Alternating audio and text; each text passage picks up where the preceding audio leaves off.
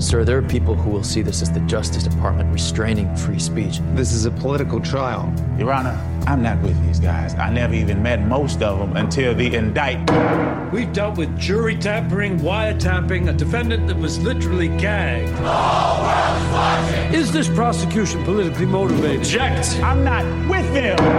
Do you have contempt for your government? We're not going to jail because of what we did. We're going to jail because of who we are.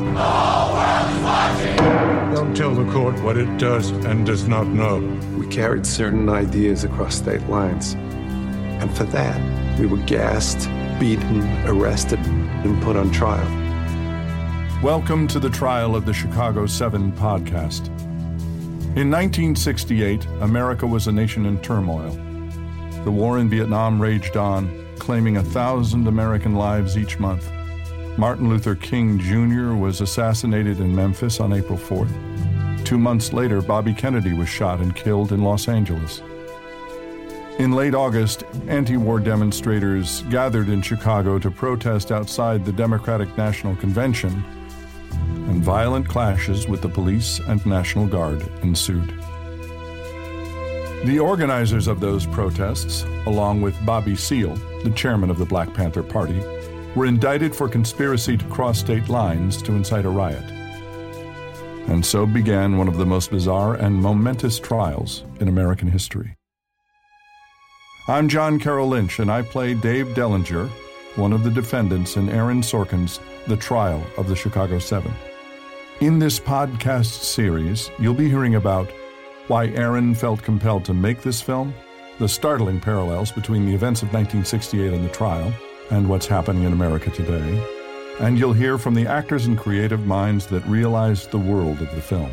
We begin by hearing from Aaron himself in conversation with your host and narrator, Krista Smith. Well, it's my pleasure to be speaking with Aaron Sorkin today, the writer and director of The Trial of the Chicago 7. We're going to be talking about why he wanted to tell this story, the creative choices he made along the way, and why these historical events are resonating so strongly today. Let's take it back to the beginning, because I know the journey of this film has spanned years. On a Saturday morning in 2006, I was asked to go to Steven Spielberg's house, which is unusual. You know, Steven and I don't hang out together. And he told me that he really wanted to make a movie about the terrible riots in Chicago in 1968 and the crazy conspiracy trial that followed. And I said, sure, I'm in. I want to write that movie.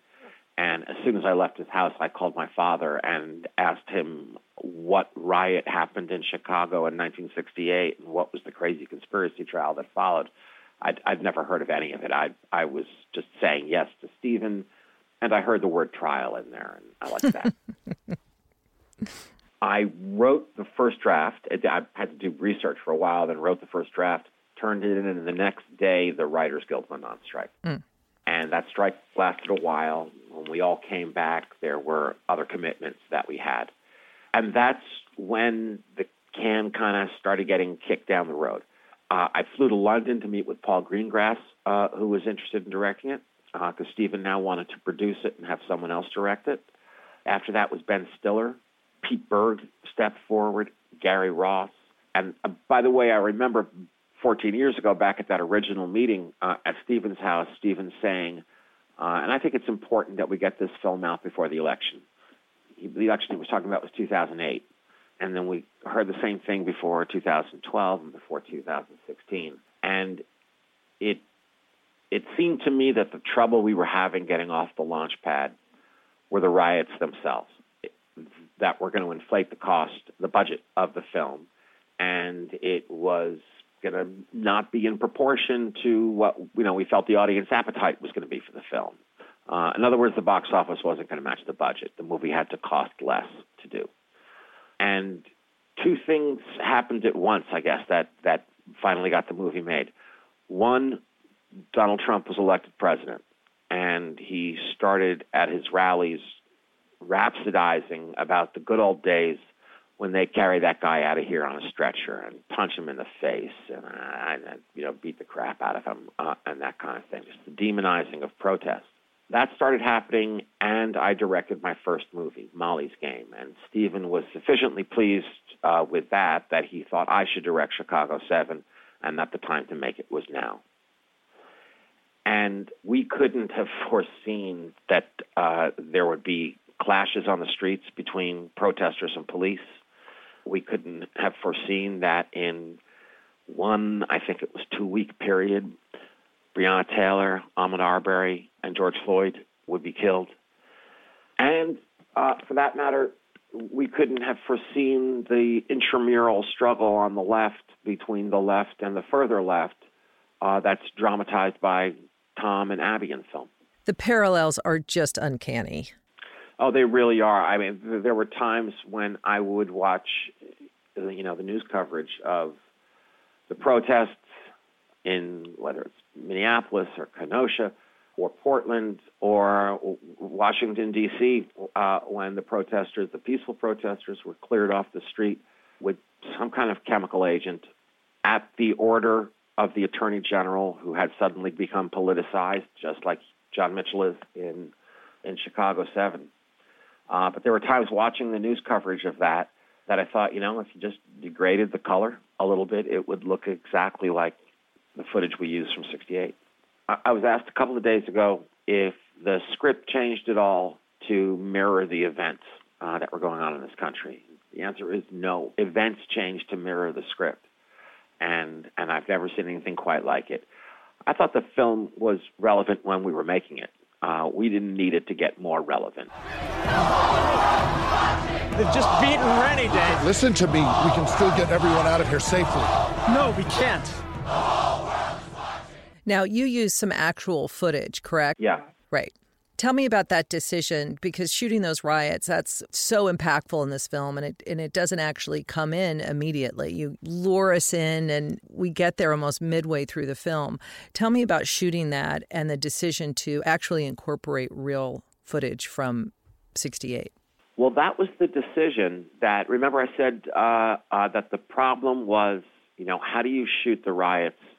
How do you create those riots in that kind of scale for the kind of budget that we had to make this movie? And what it came down to, what I decided to do, was use a mixture of real footage and footage that we shot in camera, that what I would shoot, yes, I got a couple of wide shots, but mostly I shot very tight shots of just a club hitting a skull, of blood coming out, of someone getting punched in the stomach, of a tear gas canister getting fired, that kind of thing. And combined it with the stock footage, and this wasn't just me in a room alone doing this. Alan Baumgarten is our editor, and his team, they were fantastic. And we were very lucky in that we shot those riot scenes in Grant Park where they took place. So what we shot was going to match the file footage. And then it was just a matter of getting creative with how we used our footage, how we mixed it with the existing footage. And, it's funny, you mentioned that we don't actually see the riots until I think we're 54 minutes into the film when we see the riots. And I would refer to the riots as the shark in Jaws, which we also don't see until the end of the second act. And both of those decisions, me with the riots and how we did it and how that came out of necessity, and the shark in Jaws also came out of necessity. It's because it never worked. And Steven every day had to figure out a new way to shoot a scene without seeing the shark yet. And so often it's some kind of production necessity that requires you to get creative, and you end up doing the thing that you would have done if you had an unlimited budget. Well, this film obviously is based on historical facts. These are real people. There was this real trial, all of it. And you have described this more as a portrait, not a photograph. So right. When you're writing this, how do you decide to stick completely to historical events? And then when you decide to go your own way and kind of create color around that? Talk to me a little bit about that process. I think that every writer, when they're writing nonfiction, has their own internal compass. And if your internal compass isn't working, usually the studio's legal department will help you out there. So, okay, yes, it's a portrait. It's a painting. It's not a photograph. It's not meant as journalism. Now, all these things happened. I didn't make anything up in this movie. But people don't speak in dialogue, and people's lives don't unfold in scenes that form a narrative arc. Those are things that writers do. So, trial itself lasted almost 6 months. Actual trials aren't really as entertaining as movie trials or TV trials or stage trials. So what would be important to me is the larger truth. For instance, here's a tiny thing. We built the courtroom set. The actual courtroom where the trial took place was much smaller, and it was a kind of a post-war set. It resembled the kind of courtroom where the O.J. trial was. And I wanted a much bigger courtroom than that for the movie because if the whole world is watching, I wanted to feel like, there were 120 extras, press people in those galleries. I wanted the echo of a large hall, and mostly I wanted to feel just the size of the federal government coming down on these people. So our fake courtroom in the movie, to me, the more important truth was the things I just described, that the whole world is watching, that the federal government, the weight of that. The journalistic truth is that it was a smaller courtroom. But I'll tell you what I wouldn't mess around with at all. Most of what happens with Bobby Seale is taken directly from the transcript. All of his objections and the judge batting down his objections are taken directly from the transcript. I didn't want to substitute anything for Bobby's own words there. Your Honor, I'm not with these guys. I never even met most of them until the indictment. We will have order. There are 8 of us here, and there are signs out there that free the Chicago 7. I'm not with them. Mr. Marshall, you're saying it's a conspiracy. will you seat Mr. Seale? Indictment. And speaking frankly, the U.S. attorney wanted a Negro defendant to scare the jury. I was thrown in to make the group look scary. It is just staggering to watch that play out on film and to realize that that's exactly the way that happened. Yes, and it is exactly the way that happened. I think that anything that would make an audience member say, oh, my God, did that really happen? The answer is yes. I wouldn't have made up something that made you do that. But what's really staggering isn't that it happened. It's that it feels like, the ground has been softened up for it to happen again. It also really makes you think about the unqualified judges that have been confirmed to the bench during this current administration. It's funny you should mention that. We put a postscript up on the screen at the end about some of the characters, and we say that in a biannual survey of Chicago trial lawyers that Judge Julius Hoffman was at 87% of Chicago trial lawyers gave Judge Julius Hoffman a rating of unqualified. And that's astonishing, right? Well, the Senate just confirmed a Trump nominee for the federal bench. She is now a judge.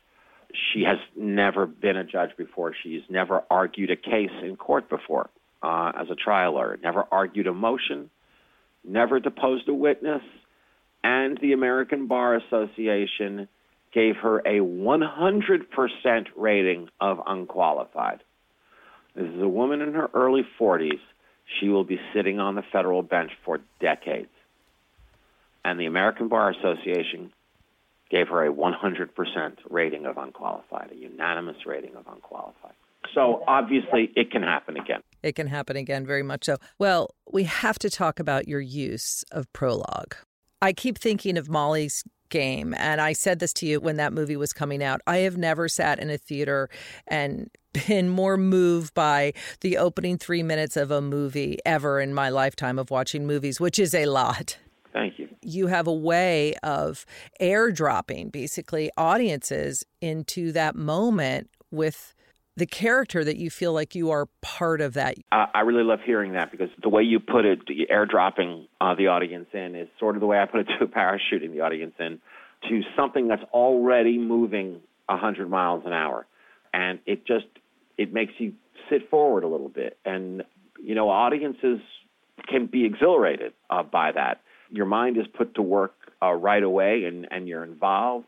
and you're energized. So I really enjoyed doing that. That's what we do in Chicago 7. It starts with a prologue that introduces our principal characters pretty quickly, but also is just showing a country just completely coming off the rails. It's incredible. And you never insult your audience. You're like, I know you're smart and you're going to keep up. And it's a safe assumption, but I assume that the people who watch movies are at least as smart as the people who make movies. And in my case, I'm telling you, it's a safe bet. Tell me about writing that prologue. Is it the first thing you think about, or how long do you agonize over that? I do a lot of agonizing, and I do a lot of pacing around and climbing the walls before I ever write anything. And when I say a lot, I mean many months. That goes along with research, but all the research in the world still isn't going to get you from page 0 to page 2 if you don't have an idea. So what I felt like I had to do somehow was let a contemporary audience know what this country was like right at that moment, so that we could feel the pot boiling, just the temperature going up on both sides, on the sides of young protesters and on the side of Mayor Daley and the Chicago police and the people who were terrified of these protesters. And, there's the Cronkite clip, which is kind of a gift of Cronkite saying a Democratic convention is about to begin in a police state. I just don't know how else to say it. That I knew if I could take us right to that point, that would be a good way to airdrop the audience in. Mm-hmm. Now I want to talk a little about you as a director, because this is your second film. So I want to know, what were you most focused on as far as what you had to get right? Wow. There was a lot to be afraid of here. There was plenty I was afraid of before Molly's Game, but Molly's Game had 11 people in it, and Chicago 7 has riots and tear gas. So I was afraid of that. I was thrilled with the cast that we were assembling, but I thought, one of the things I was thinking about was just how do I make sure that they're all in the same movie? I felt like coming to work every morning like I was being tossed the keys to a Formula One race car. And if I can just make sure I don't put the car in the wall, these guys are going to win the race, these actors. But, you got a lot of help. And our director of photography, Hayden Michael, our production designer, Shane Valentino, and our producer, Stuart Besser, and Mark Platt. They're very good at putting their bodies in between problems and me. And we choreographed those riots with the help of stunt coordinators, with the help of expert consultants, police officers and police officers who were there, riot experts, that kind of thing. So it all worked out. But listen, I mean, you asked me what I was worried about, what I was nervous about. The answer is really everything. I didn't stop being nervous until picture locked. I got about 48 hours to break to not be nervous, and then the nervousness begins of, are people going to like it? And then it starts all over again, the cycle. Yeah. All right. Let's talk about the actors, because each performance is so distinct, but no one is doing an impersonation. That was intentional. I let them know that I wasn't looking for a physical or vocal impersonation of anybody. That in the case of Sacha and Abbie, yes, there is a kind of iconic look that Abbie has, and his voice with the Boston accent. But in no cases were we going to use prosthetics or any kind of physical alteration. I just told them to play the characters in the script. Mm-hmm. And in terms of choosing them, what did you love about Eddie Redmayne for Tom Hayden? Well, I think I would cast Eddie Redmayne in pretty much anything as anyone. What I loved about Eddie is he's a great actor, and he's sweet and he's funny. And one thing that an actor can't fake is smart. An actor can't act smart. They've got to bring that with them. We have to discuss Yahya Abdul-Mateen II, who plays Bobby Seale. He's a phenomenal actor and a great guy. He's just a few years out of Yale drama, and he's on a great and very popular HBO series called Watchmen, and he's phenomenal in the movie. You know, it was interesting. The actors would, when we weren't shooting, whether it was we were in between takes, in between setups, in between scenes, during times when actors would normally be socializing. You're by the craft service table, you're talking to your friends, that kind of thing. The cast would kind of segregate themselves on purpose. Frank Langella made it clear to me at our first meeting, and he told me in a very sweet way. He wanted to make sure that I wasn't offended or that nobody thought that he was a bad guy. He said he didn't want to socialize with any of the actors playing the defendants, and that when everyone was called to set, he'd like to come in a back door so that he didn't have to see them until he walked into the courtroom and saw them there, that he wanted these guys afraid of him. He even went so far as to say, you know what, I want to splash on just like a lot of bay rum before I walk onto the stage. I want these guys to smell me coming. And by the same token, Yahya would just separate himself a little bit from the group because Bobby wasn't part of the group, and Bobby didn't hang out with these guys, and Bobby didn't get to go and have sandwiches in the defense conference room and make jokes and everybody else. At night, Bobby went into a jail cell. And by the same token, Joe Levitt would sort of just be off to the side. I mean, no, it's not the Jets and the Sharks, but it was always, after a few days, it was just interesting to see how they'd naturally segregate themselves to just kind of stay in the place they wanted to be in for the day's work.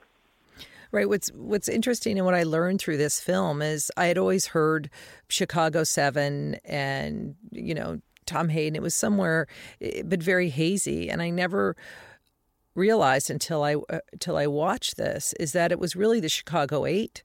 And it was very specific to get Bobby Seale in there to scare the jury, but he had nothing to do with it. I think that's so nothing. And just to get back to the way you introduce him and you shoot him, he's just this, you know, strong, light, commanding, loose guy, and you're already kind of rooting for him the second you meet him. Yeah, I can't say enough about Yahya.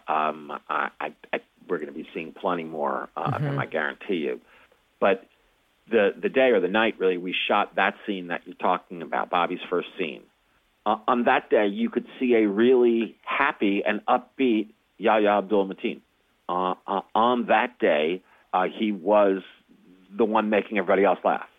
And I was talking about just this with someone the other day, and they reminded me that that's the only scene in the movie where he is a free man.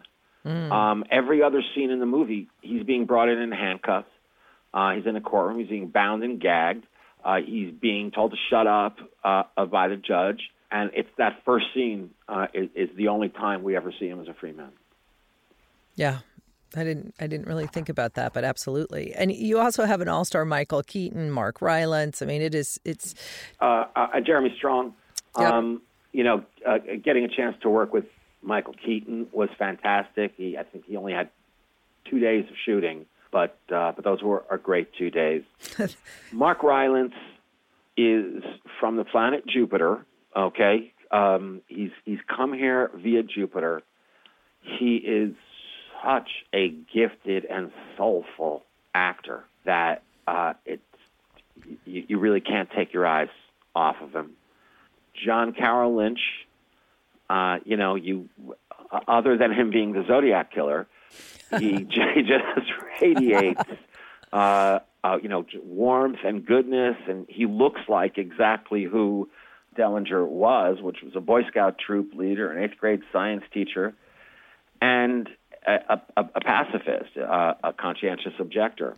And then Jeremy, who's the only actor in the cast that I'd worked with before, he was in Molly's Game, is really something special. I think most people are discovering that when they watch Succession. But Jeremy is an extremely immersive actor. He was Daniel Day-Lewis's assistant for a while, and learned at the knee of Daniel Day-Lewis. So like Daniel, Jeremy is an extremely immersive actor. There was a scene where all I needed him to do was walk about 40 feet across a footbridge. The other guys, leaving just a small group of a dozen or so people, just to walk 50 feet across the footbridge. And this is at night while the big riot is going on. He would, before each take, ask one of the off-duty Chicago police officers who was playing a 1968 Chicago police officer, and that was most of them. He would ask one of these off-duty police officers to pick him up and throw him to the ground before this scene. He just wanted to feel that. So there were a lot of different approaches to acting on that set. Like I said, my only job was to make sure everybody was in the same movie. Mm-hmm. And everybody gets their moment, too. Everyone has a very, character-defining scene or, several. Everyone gets their moment. But I'll say this about this cast, too. This cast, which is made up largely of people who are used to starring in their own movies and not being part of such a large ensemble. Everybody gets their moments, but the cast was completely there for the other actor when it wasn't their day to have a moment, or it wasn't their week to have a moment.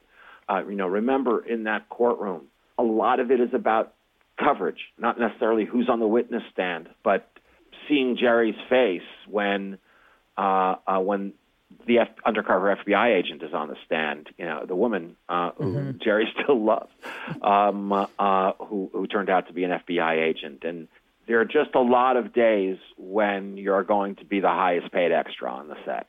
And they were so supportive of each other to make sure that they were at full strength, even when they weren't doing anything, just so they could be there for the other actor. I want to get to the dynamic between Tom Hayden and Abbie Hoffman, because it's really at the center of this film. I had organized the film into three stories, ultimately, that we were going to tell at once. One was the courtroom drama. The other was the evolution of the riot. How did something that was supposed to be a peaceful protest go from that to being a bloody, violent clash with the police and the National Guard? And the third story was the more personal story between Abbie and Tom. These two guys who, they're on the same side, but they can't stand each other. They're each convinced that the other is hurting the cause, but by the end, they come to respect each other. What's your problem with me, Hayden? I really wish people would stop asking you that question. Dave wouldn't want us to answer it. One time. All right. My problem is that for the next 50 years, when people think of progressive politics, they're going to think of you. They're going to think of you and your idiot followers passing out daisies to soldiers and trying to levitate the Pentagon. So they're not going to think of equality or justice. They're not going to think of education or poverty or progress. They're going to think of a bunch of stone-lost, disrespectful, foul-mouthed, lawless losers. And so we'll lose elections. All because of me. Yeah. And winning elections, that's the first thing on your wish list. Equality, justice, education, poverty, and progress, they're second. If you don't win elections, it doesn't matter what's second. It's such a compelling conflict, the provocative Abbie way of doing things versus the Tom Hayden approach. And very much reflects, like I said earlier, what's going on today between more moderate or more cautious Democrats who are saying, can we please just win elections and then we can do these things? Could we not talk about the Green New Deal right now? Could we not talk about defunding the police right now? And the others who are saying, no, it's high time we did these things, and we're not interested in incremental progress anymore. We're interested in revolution. It's interesting because Tom Hayden was involved up until the very end of his life. Yeah. And I wonder often what he would be thinking now, like what he would be doing right now in this moment. Well, I can tell you, he'd be trying to help because what he was doing right up until the end of his life was he was mediating disputes between gangs here in L.A. the police brought him in to mediate disputes. And I'm sure that with his last breath, if he were alive right now, he would be doing something to try to help, and he certainly would be speaking truth to power. He never stopped doing that. But Tom, who passed away 4 years ago now in 2016, was so helpful. He was I got to spend time with him, and he, other than the trial transcript, he was really my first research source. And what I never would have found out without Tom, what I never would have found out from the trial transcript, what I never would have found out from the books was Tom's personal feelings about Abbie and Abbie's about Tom. And what did you learn? Well, a lot of what I learned is in the film. I think I didn't want it to feel petty, but I think that part of it was that Tom has always slightly resented that Abbie got more of the spotlight than Tom did. But I didn't want this to be about that. I didn't mind Tom being accused of that, but I didn't want it to be about it. I wanted it to be more about what was really at the heart of it, which was that Tom felt that Abbie's antics were badly hurting the image of the causes that were important to Tom. That if you're not going to be serious, if you're going to try to levitate the Pentagon, if you're going to hand out daisies to soldiers, and if you're going to be as rude and disrespectful as you are in the way you talk to everybody, then not only are we in trouble right now, but as Tom says, 50 years from now, when people think of progressive causes, they're not going to think of poverty or education or equality or justice. They're going to think of you and your idiot followers trying to levitate the Pentagon. Mm-hmm. Mm-hmm. And sure enough, in every election since, whoever is on the right will try to paint whoever is on the left as someone out of 1968. Right, it always goes back to that. Yeah, look what's happening right now. Trump's whole thing is if you elect Joe Biden, the streets are going to be on fire. Mm. What do you hope audiences feel when the credits roll? Well, let me be clear. Before a movie can be anything else, before a movie can be important or relevant or persuasive or provocative, before it can be any of those things, it has to be good. It just has to be a good movie. It has to be a good story, well told. So when I'm sitting down to write a script or nowadays to direct a movie, I'm not thinking about things like, what do I want the audience to be thinking after they leave the theater? I'm really only involved in their experience from the moment the lights come down to the moment the lights come back up again. And I'm only involved in the elements of drama, the things that have been around for 2,500 years. But once you've done that and you look around and you see what the world is like now, obviously I understand that I hope there will be a conversation after the lights come back up, once you're walking home, walking to your car, or after you've turned off Netflix. It's impossible to miss the parallels with what's going on today. And I'm sure that there are going to be people who'll say that these spoiled, privileged college boy brats had it coming to them, and they should have gone to prison. They should have gotten the hell beaten out of them. And then the same for the protesters today. And there'll be others who'll say, look, there it is. Everything's exactly the same with Donald Trump in the role of Mayor Daley. I hope that we can stop demonizing protest as something that's un-American, whether that protest is kneeling during the national anthem or that protest is taking to the street. Now, I agree with Joe Biden. Looting isn't protest. Setting things on fire isn't protest. But protest is not anti-American. It's not anarchistic. I have one more hope for the film. If I can achieve the goal of you were happy you spent that 2 hours watching this movie, I'll feel good about that. Again, because the times we're living in, this movie comes with more freight than that. but I hope people will see that we don't want to return to 1968. That was a kind of necessary spasm that we had to have, and that we're 50 years better than that now. Mm-hmm. Mm-hmm. We have come a long way. We don't want to go back. We thought we'd come a long way, and we had. I really believe that we have come a long way. But leadership is important. I hope you enjoyed this interview with Aaron Sorkin. In the next episode, we'll be talking with Maya Wiley, Jill Wine-Banks, and Danny Greenberg about the striking parallels between the trial and events of 1968 and what we see happening in America today. We have to stand up and speak no matter what the danger is, because the danger of not speaking up in defense of democracy is that we lose democracy. The Trial of the Chicago 7 is streaming now on Netflix. Please subscribe, rate, and review wherever you've been listening. Thank you for joining us.